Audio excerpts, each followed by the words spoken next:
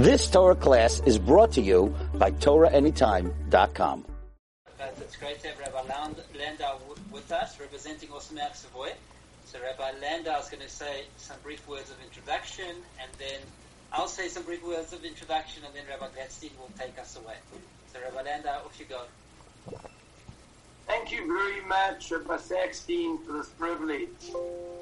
The Leshem was a great Lithuanian Kabbalist, mysticist, and he tells us that the Purim miracle opened the doorway to an unbelievable resurgence of Torah in the world that occupied our history throughout the Second Temple time, of which we are beneficiaries today.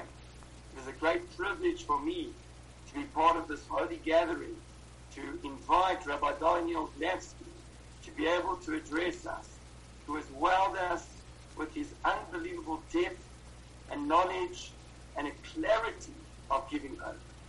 Without further ado, Rabbi Gladstein. Let me just make a quick mention. Thank you, Rabbi Landau. It's so wonderful to share the special Torah Tuesdays with you and with all of our attendees that are with us. And, of course, a very big thank you to Johnny Rogoff for arranging Rabbi Gladstein and for sponsoring the shiur this evening. We're very grateful to him and to his wife, to giving our South African Jews an opportunity to hear Torah on the caliber of Rabbi Gladstein. He's speaking tonight. Is there something holier than Torah, the exalted realm of Megillas Esther? Thank you, Rabbi Gladstein. We always are very excited to hear from you, and your deep and powerful Torah goes a long way. It even reaches the depths of Africa over here. And also a very big thank you to Rabbi Akiva and Elisheva Gilbert for hosting the webinar. Rabbi Gilbert will say the thank yous at the end. Rabbi Gladstein, over to you. Thank you so much, Rabbi Sackstein, for the very warm introduction, as well as to Rabbi Landau for his kind words.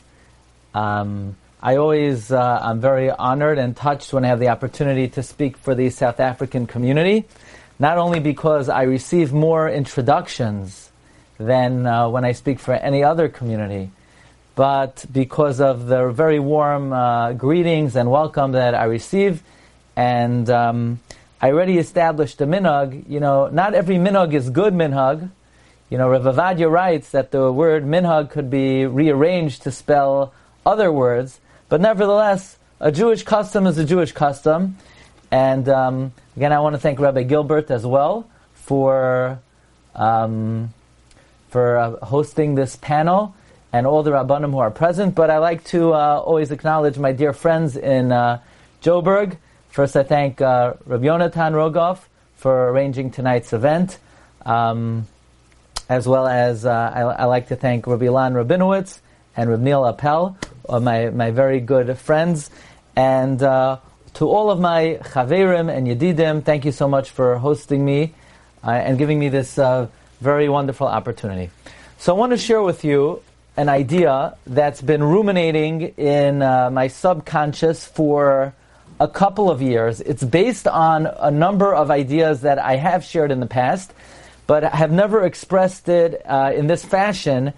And Johnny asked me to speak about a specific aspect of Megillas Esther, and that sort of triggered an idea, and I'm presenting for the very first time today, and with the help of Siyata D'Shmaya, with the help of God, we hope that it is presented and received favorably. We are now approaching, we're in arm's breadth of the Yom Tif of Purim Haba Aleinu L'Taiva. We're within 30 days of the Yom Tif of Purim. And of course we know that the day before Purim is known as Tainas Esther, the fast of Esther. And many perhaps erroneously assume that why do we fast on Tainas Esther? To commemorate the fasting that Esther did in the times of Purim before she went into Achashverosh. However, there's very little basis that is indeed the reason why we fast in prior to Purim. In fact, the most well-known and the most established and documented reason is brought by the Rosh, quoting Rabbeinu Tam. The Gemara says in Masechta Megillah, the Gemara citing the Mishnah. The Mishnah makes a very interesting statement that there are many possible days that we could read the Megillah. The 11th, the 12th, the 13th, the 14th, and the 15th. 5 possible days to read the Megillah. And the Gemara learns it out from various psukim. And there's one day the Gemara says we don't need a pasuk to teach that you're allowed to read the Megillah on that day, and that is the 13th of Adar. The 13th of Adar, we do not need a pasuk to teach that we're allowed to read the Megillah. The Gemara says, Yud Gimel Adar Zaman Kihila Lachalhi. The 13th of Adar is a time of gathering for everyone. Says the Rosh, what does that mean? The 13th of Adar is a time of gathering. The Rosh quotes Rabbeinu Tam that the 13th of Adar was the day that we were given license to kill our enemies. And therefore, although there is no documented record of this, the following historical fact, we can assume that this is indeed the case, and that is there is an old standing Jewish tradition that whenever Jews go to war, we do the most counterintuitive thing. The last thing you would think should be done before you go to war is fast. The one thing a soldier has to be is well fueled. However, Jewish tradition is, before we go to war, we fast, we sit b'tainis, we do tshuva. That occurred when Klal Yisrael went out to war against Amalek, the war that is recorded at the end of Parshas Beshalach, and that is Jewish tradition. Whenever we go out to war, we are yoshev b'tainis, we sit in fasting. Now, says the Rosh, even though there's no documented evidence that indeed the Jewish people fasted in the times of Purim, but they obviously fasted. That's what we do. And therefore, to commemorate the tainus of the Jewish people before they went to wage war against Amalek in the times of Purim, we fast every Erev Purim. That is the official reason for Tainus Esther. It's brought by the Rosh in the name of Rabbeinu Tam. The Ran quotes it, and it's mentioned by a whole slew of Rishonim, that this is the authentic reason for Tainus Esther. However, I think we are entitled and we're authorized to dig a little bit deeper and try to understand, is there perhaps more to Tainus Esther than just commemorating a fast which we have no record of and is only presumed, because there have been many wars that the Jewish people have waged throughout history. In the times of Hanukkah, we went to war, and presumably we also fasted before the war, and yet there is no commemoration of that particular Tainus. So perhaps there is more to Tainus Esther than meets the eye. Now, the Talmud teaches us that Megillas Esther was written with the divine spirit, and it is therefore nitain li daresh. We are authorized to question every phrase, every letter, every cantillation mark, every nuance and detail of the Megillah. We are authorized and we are given license to apply ourselves and try to understand every detail of the Megillah. And if you study the Megillah carefully, we will notice there are a number of anomalies in the Megillah. Something like large letters in the Megillah. For instance, I'm sorry, I dearly apologize, but I am a Bal Koirei, and when it comes to the Megillah, I cannot help myself. But when I say the Psukim, I like to lane it, so you're going to have to tolerate that. We have the Pasuk, Chor Karpas Usechelas. This is describing the tapestries in the Suda of Achashverosh, and the word Chur, Ches Vav Reish, the Ches is a large letter. Chur Karpas Usechelas. Now going to the end of the Megillah, we have the words Vatichtov Esther Hamalka in Parak Tes Pasuk Chav Tes. And by the way, if any of you have a Megillas Esther handy, it might be worthwhile to be able to reference it. So we have these two large letters in the Megillah. Toward the beginning, in Parak Aleph Pasuk Vav, a big Ches. Toward the end, Parak Tes Pasuk Chav Tes, a big Taf.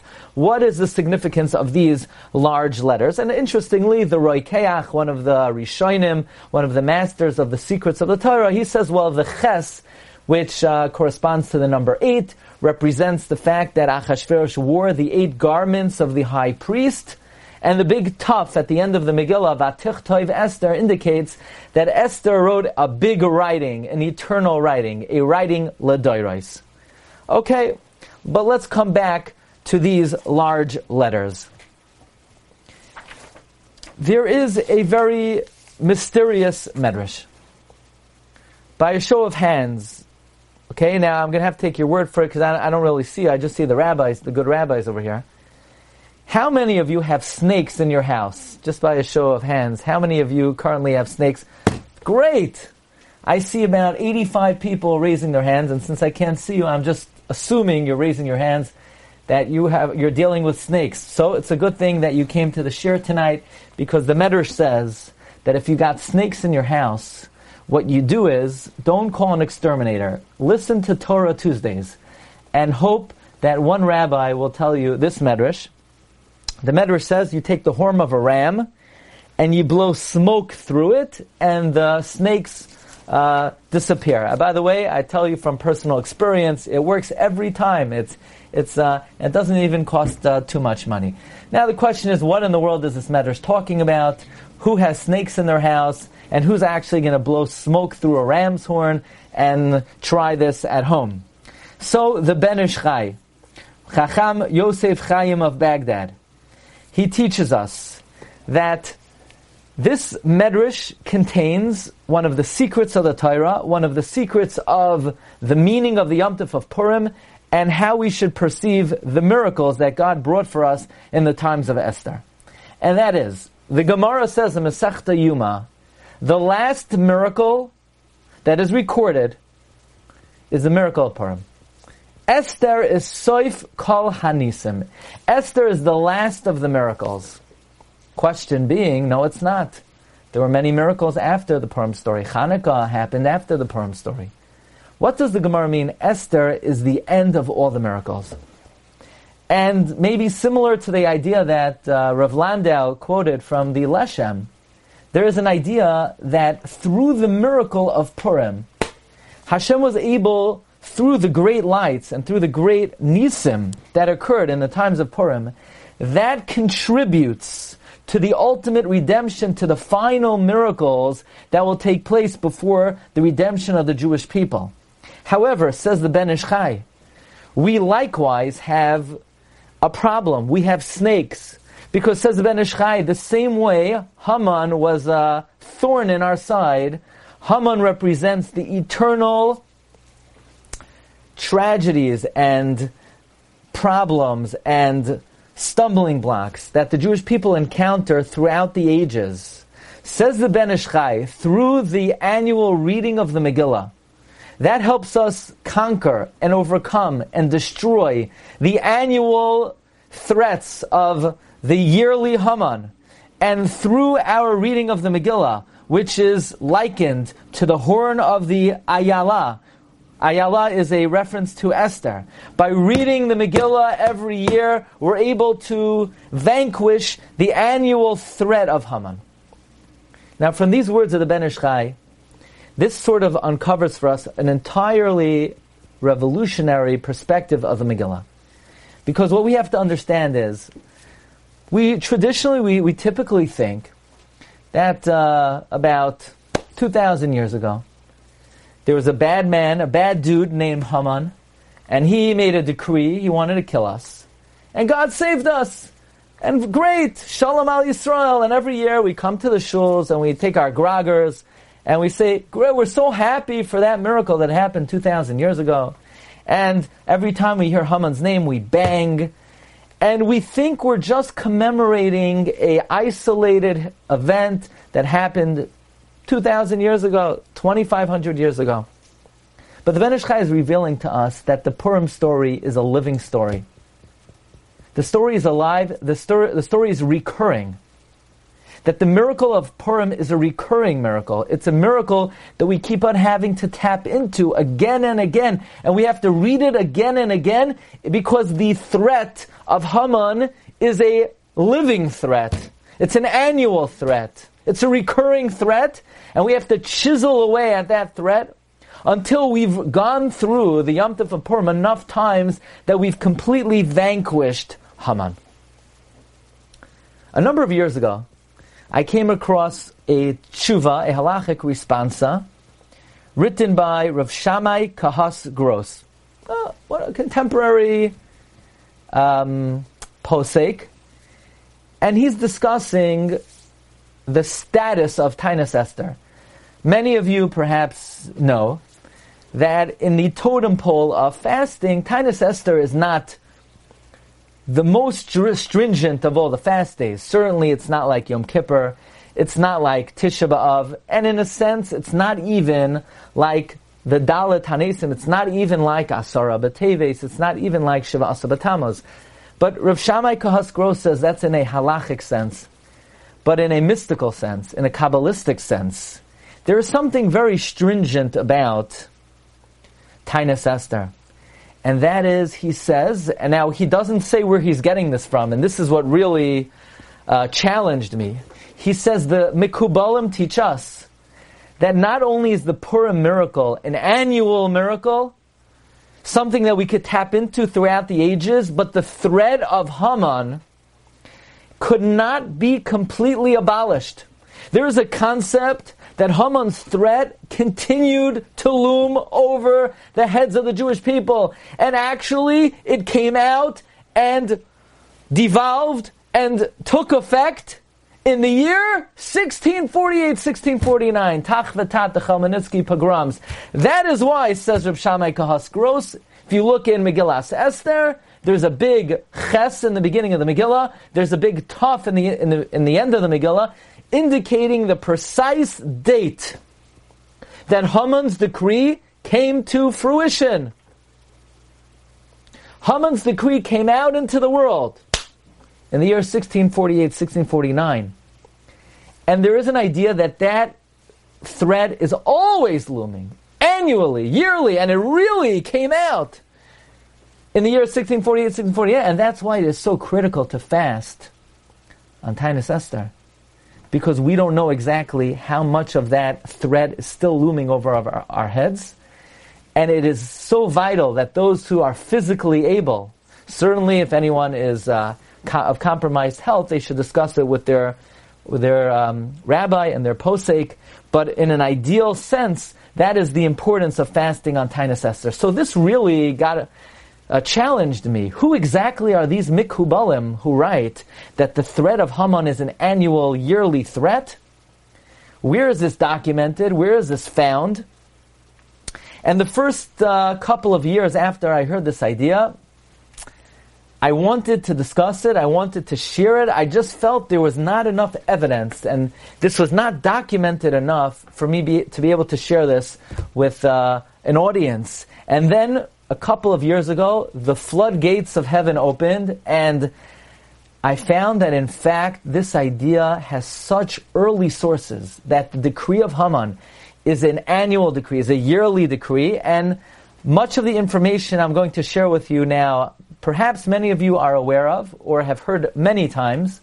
I would like to share it in a new light, and then bring in a revolutionary perspective of the Megillah in general.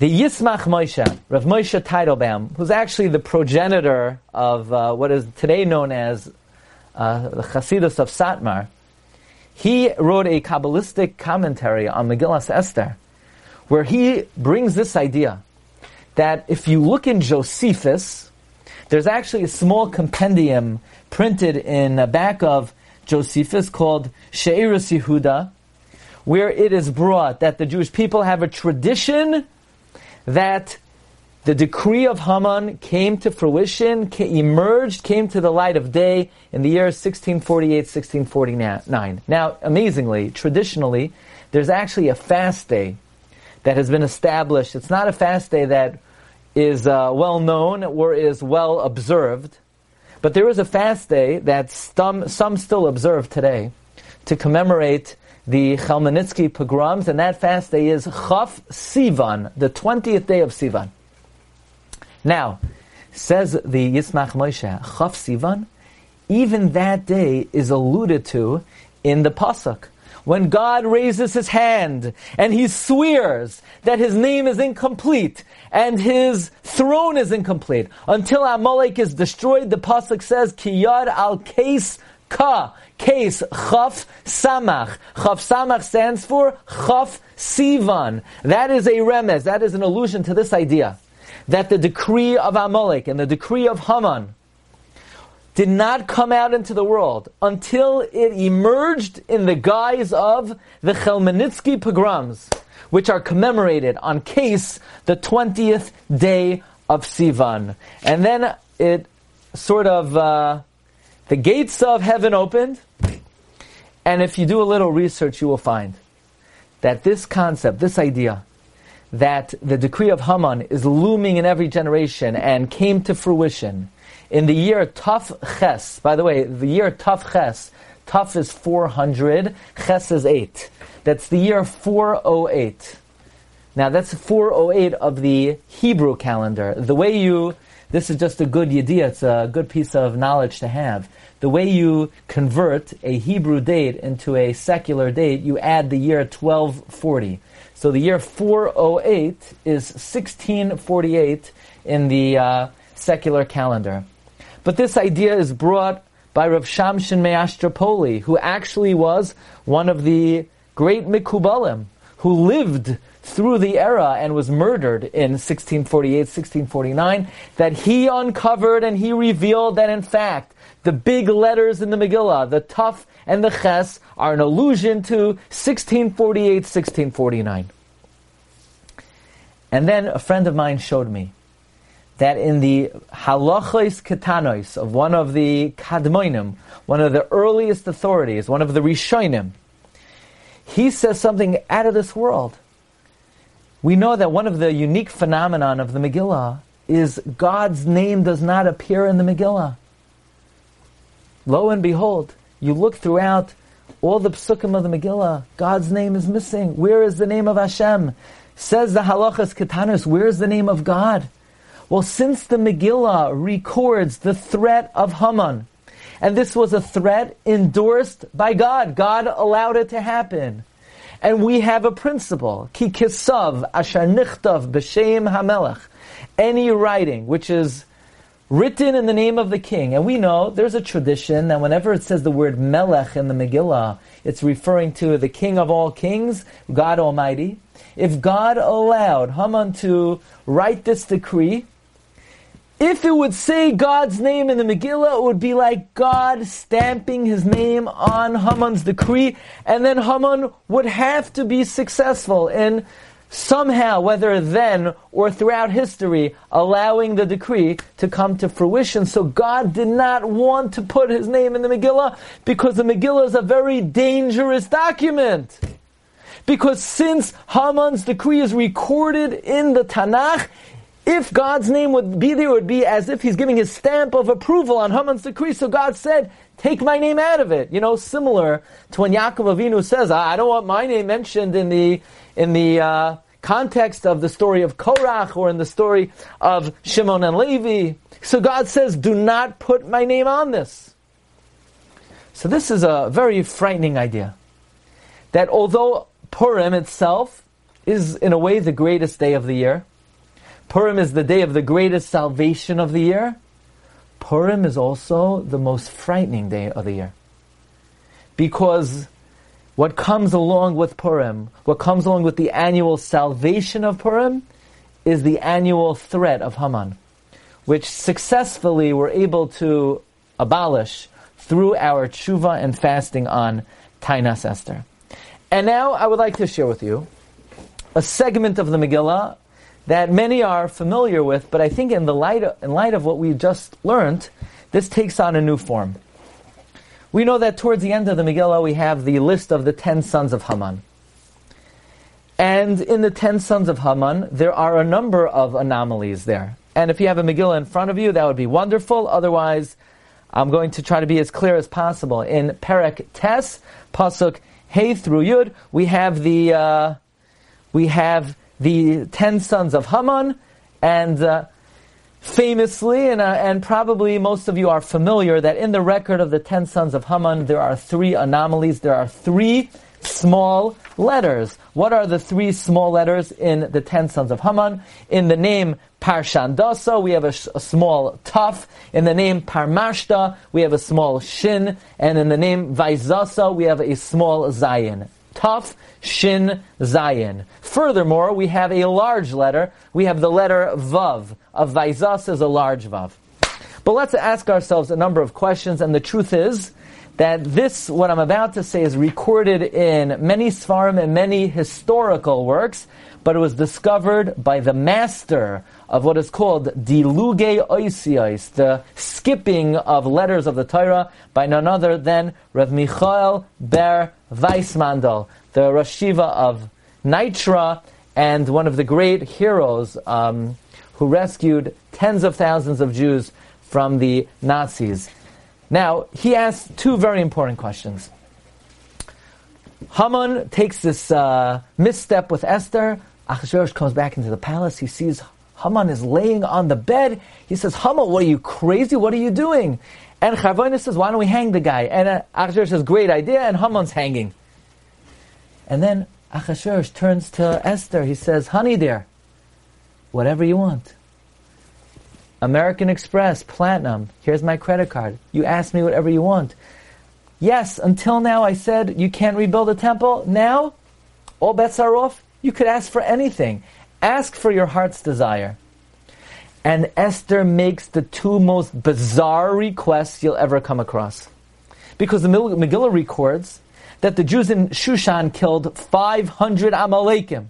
And they killed the 10 sons of Haman. And Achashverosh says, dear, what would you like to ask for? And Esther says, should I ask to rebuild the temple? Should I ask? I have a great idea. She says to Achashverosh, you see these 10 corpses lying on the ground, being eaten by, vultures and rats? I would like to hang them tomorrow. Friends, this is literally the most bizarre request anyone could possibly make. Firstly, Achashverosh just gave Esther a blank check. There's so many things Esther can ask for on behalf of the Jewish people. Why would she ask to hang 10 corpses? And furthermore, they're dead already. Of what benefit would it be to hang these guys? But as is well known, and I never like to say things from anecdotal evidence, but this is not anecdotal evidence. We have a very strong tradition that Germany is Amalek. You say, where does this come from? In the official biography of Rabbi Yosef Chaim Sonnenfeld, it's brought that when the German Kaiser, came to Jerusalem and everyone came out to greet him and to be able to make a bracha, Shachalak michvoidai lebasar v'dam, Rabbi Yosef Chaim Sonnenfeld and another tzaddik would not want to look at this individual because they said it is our tradition from Rabbi Yeshua Leib Diskin from the Vilna Gaon that Germany is Amalek and someone who we have to eradicate. We're not really interested at looking at. But even more authentic than a story is if you look in the Gemara Megillah on Daf Vav. And I'm saying this over, even though I'm sure many of you have heard this before, because I want you to hear this in the context of what we're learning. The Gemara Megillah says that Yaakov Avinu says to God, God Almighty, do not give Esav Harasha, do not give Esau his heart's desire. Do not unleash his muzzle. Says the Gemara, what is this weapon of Esav that could go out and destroy the world? Says the Gemara, the weapon of Esav is Germania. Now listen carefully, it does not say Germany. Don't make a mistake, it doesn't say Germany in the Gemara. The Gemara says Germania. And don't think, it says Germania, close enough. No, we don't work that way. The Gemara says, if not for Germania, Esav would go and destroy the world. The Gemara then continues. There are 300 officers in Germania and 365 chieftains in Rome. And every day that one goes out toward the other and they kill each other. What is this Gemara teaching us? This Gemara is teaching us that Esav, Edom, has the capacity to destroy the world. That is through the agent of Germania. Now, what is Germania? Says Rav Yaakov Emden in his comments on the Gemara, Germania is Germania, Germany, what we know as Ashkenaz. So that's the first thing you need to know. We're not just guessing and theorizing Germania is Germany. This is what Rav Yaakov Emden writes. Furthermore, the Gra in Masechta Yuma Daf Yud changes the text, meaning he says don't spell it Germania, spell it Gimel, Reish, Mem, Nun, Yud, Aleph. Spell it Germania, Germany. So there we have it. The Gemara is openly saying that there is a nation that falls under the umbrella category of Edom that has the capacity to destroy the world. And which nation is that? Germany. And what prevents Germany from destroying the world? The Gemara says there are two impediments in Germany's quest to destroy the world. Number one, they are ununified. They are some patchwork of 300 republics. And number two, they can't get along with Rome. So Rome is always fighting with Germany. So lest you think that this is some kind of agadita, hyperbole, and we shouldn't take this literally, it is well known that William Schreier writes that in the 19th century, Germany was some crazy patchwork of 300 republics. In fact, I read to you from the rise and fall of the Third Reich. By the end of the Middle Ages, which had seen Britain and France emerge as unified nations, Germany remained a crazy patchwork of some 300 individual states. But you know that already.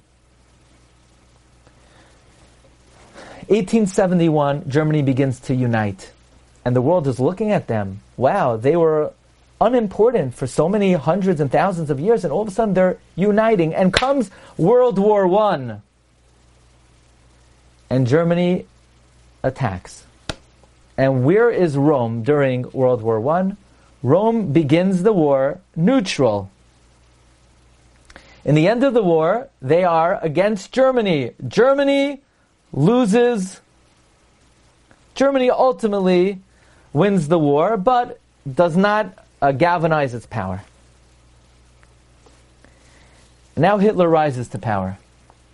What does Hitler do? He begins to unite all of the far-flung republics of Germany. And his officers are saying, his advisors are saying, why are you doing this? What do you need this for? But it's as if Hitler understands that the only way for him to reign supreme is to unite all the Germanic republics. And then Hitler does one of the strangest things in history. He forges an alliance with Italy. Now everybody knows historically that the Italians are the worst fighters in the world. Italians are good at making pizza, but you don't want them in your army. And the one treaty that Hitler did not break was his treaty with Rome. And they tell Hitler, you have a treaty with Poland. Hitler says, I don't care. You have a treaty with Russia. I don't care. He breaks every treaty he ever made, but not with Rome. It's as if somehow Hitler understands that if he's going to rise to power, he needs to do two things. He needs to unite all of the republics, and he needs to make an alliance with Italy. But then the war is over. And instinctively, the world realizes that to keep Germany at bay, we need to split them up to East Germany and West Germany. And everybody knows that when the war was over, in the year Tavshin Vav, 1946, the world community created a war tribunal where they tried 11 Nazi criminals in Nuremberg, because that was the hotbed, that was the seat of Hitler's activity. And 11 Nazis stood on trial. And of course, they were going to be found guilty, but the French judge had Rachmanis, those French. And he said, you know what? They should be executed by the firing squad. That is a more noble death. And the German criminals, the SS, these 11 Rishaim, they embraced dying by the firing squad. But ultimately the decision was they were going to be hanged. And amazingly, when these Germans heard that they were going to be hanged, their reaction was, that's such a despicable death, that's so beneath us, that's not fitting for the prestige that we have. They did not want to be hanged. They were gripped with terror when they heard that that was going to be their fate. Dear friends, the word machar in the Torah could sometimes mean tomorrow. Sometimes it could mean far off future. Esther turns to the king. The king in the Megillah could also refer to God Almighty. And she says, God Almighty, yes, you saved us. But we're going to go through a dark and bitter Golus. Could you please show us a bright light, a bright salvation? Yinosein gam machar. Tomorrow, in 2,000 years from now, please allow your children to hang their 10 enemies. And what's amazing is if you look at the 10 sons of Haman, the Eis Parshandasa, the Eis Talfan, the Eis Aspasa, we know the word Eis, or S, is ba l'rabbis, includes. That's a principle in exegesis. Whenever we have the word S comes to include. So who else was hanged besides Parshandasa? Who else was hanged besides Dalfan, besides Aspasa? The answer is, who else was hanged? These 10, Johann Ribbentrop, Ernest Kaltenbrunner, Julius Streicher, Alfred Rosenberg. They were hung. They were hanged besides the Aseres B'nai Haman. So you'll say, this is not exactly precise, because didn't you say there were 11 Nazis that were tried in the Nuremberg trials? Well, what's amazing is that even though there were 11, one of them committed suicide. One of them killed themselves. So you say, okay, but it's not exactly parallel, because even though ultimately 10 were hanged, but the 11th that committed suicide, who does he correspond to? And as we know, the Medrash says, Haman had a daughter who, when she saw what she thought was her father being led on a horse by Mordechai, so she dumped the trash on what she thought was Mordechai's head, and then she looks down and she sees her father looking up, and she realized, I made a big mistake, I blew it over here. And she jumped off the roof and she committed suicide. So we have 10 Nazi criminals corresponding to the 10 sons of Haman. And one Nazi who committed suicide, Göring, corresponding to the daughter of Haman. Yeah, you'll say, but Göring, he was a man, wasn't he? Well, this is not for public consumption, but let's just say Göring was a genuine deviant. Let's just put it that way. So in fact, he did correspond pretty nicely to the daughter of Haman.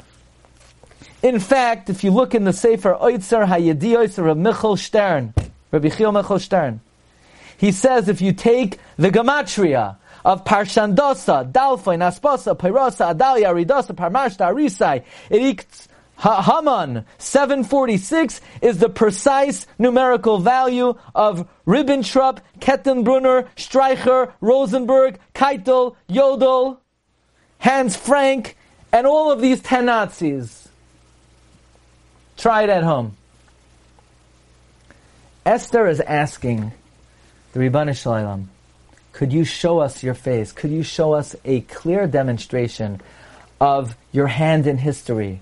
Because Esther understood that the Purim story is a living story. Don't make a mistake in thinking that Megillas Esther is an ancient document that records past history.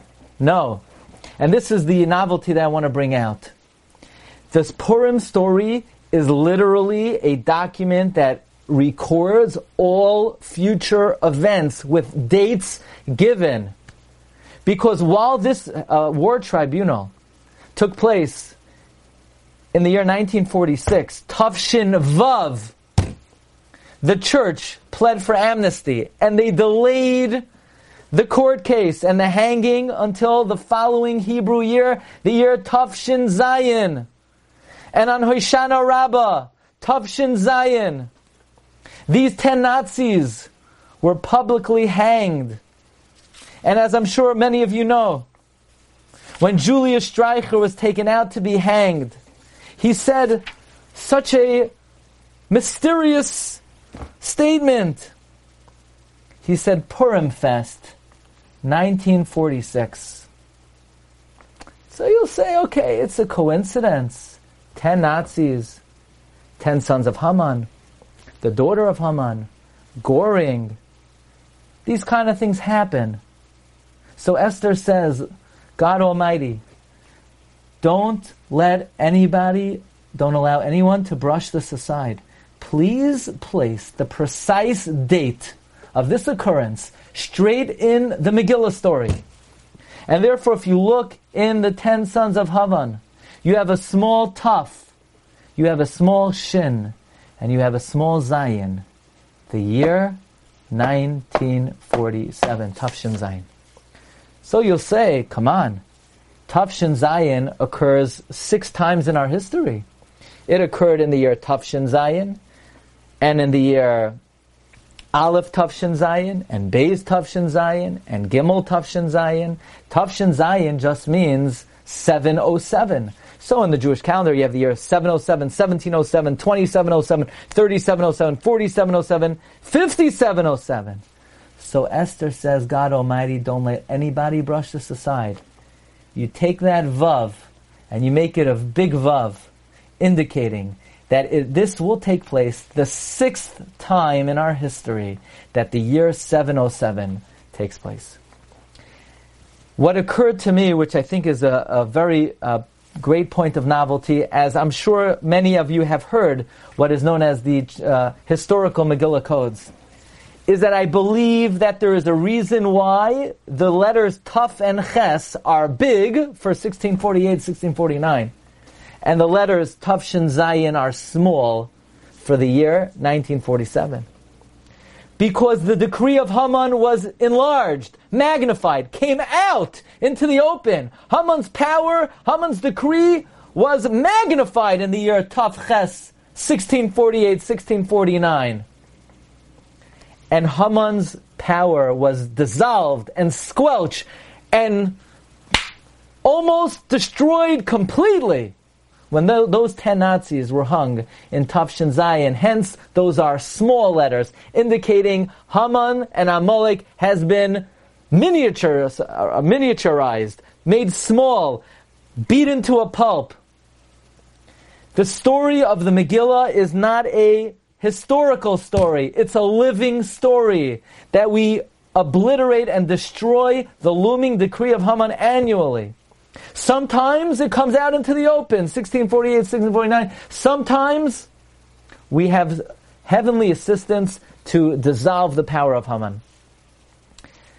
Somebody once commented to me that in his mind, this Purim code is the most open revelation of the hand of God in the entire Torah. Somebody once commented to me very, very honestly, very candidly, that to him, the fact that these dates are openly recorded in the Megillah is the most revealed and open demonstration of Hashem's hand in history that He has given to us in the entire Torah.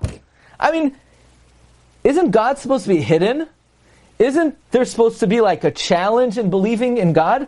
And here you have in this document, I mean, don't go anywhere, but I mean, you take out the Megillah over here, and the Megillah could have been written 100 years before the Holocaust, and you have an open date of when 10 Nazis are going to be hanged. I mean, come on. God does that? Where else in the whole Chumash do we see such an open manifestation, demonstration of the hand of HaKadosh Baruch Hu? It's like Hashem in the Megillah saying, hello, I'm here, don't you see me? I mean, this is unparalleled in Kol HaTorah Kula. So I want to share with you a revolutionary, I know my time is up, but don't go anywhere, please. I want to share with you just a couple minutes. Give me 7 minutes. Really a revolutionary perspective of Megillas Esther.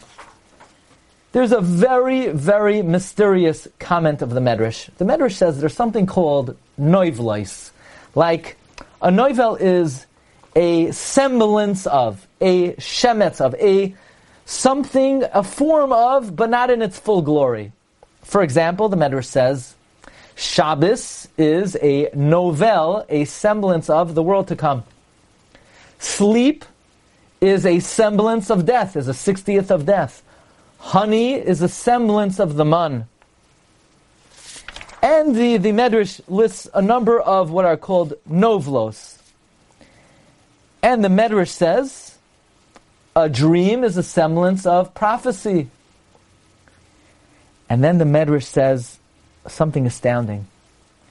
The Torah is a semblance of the wisdom of above. I said, what?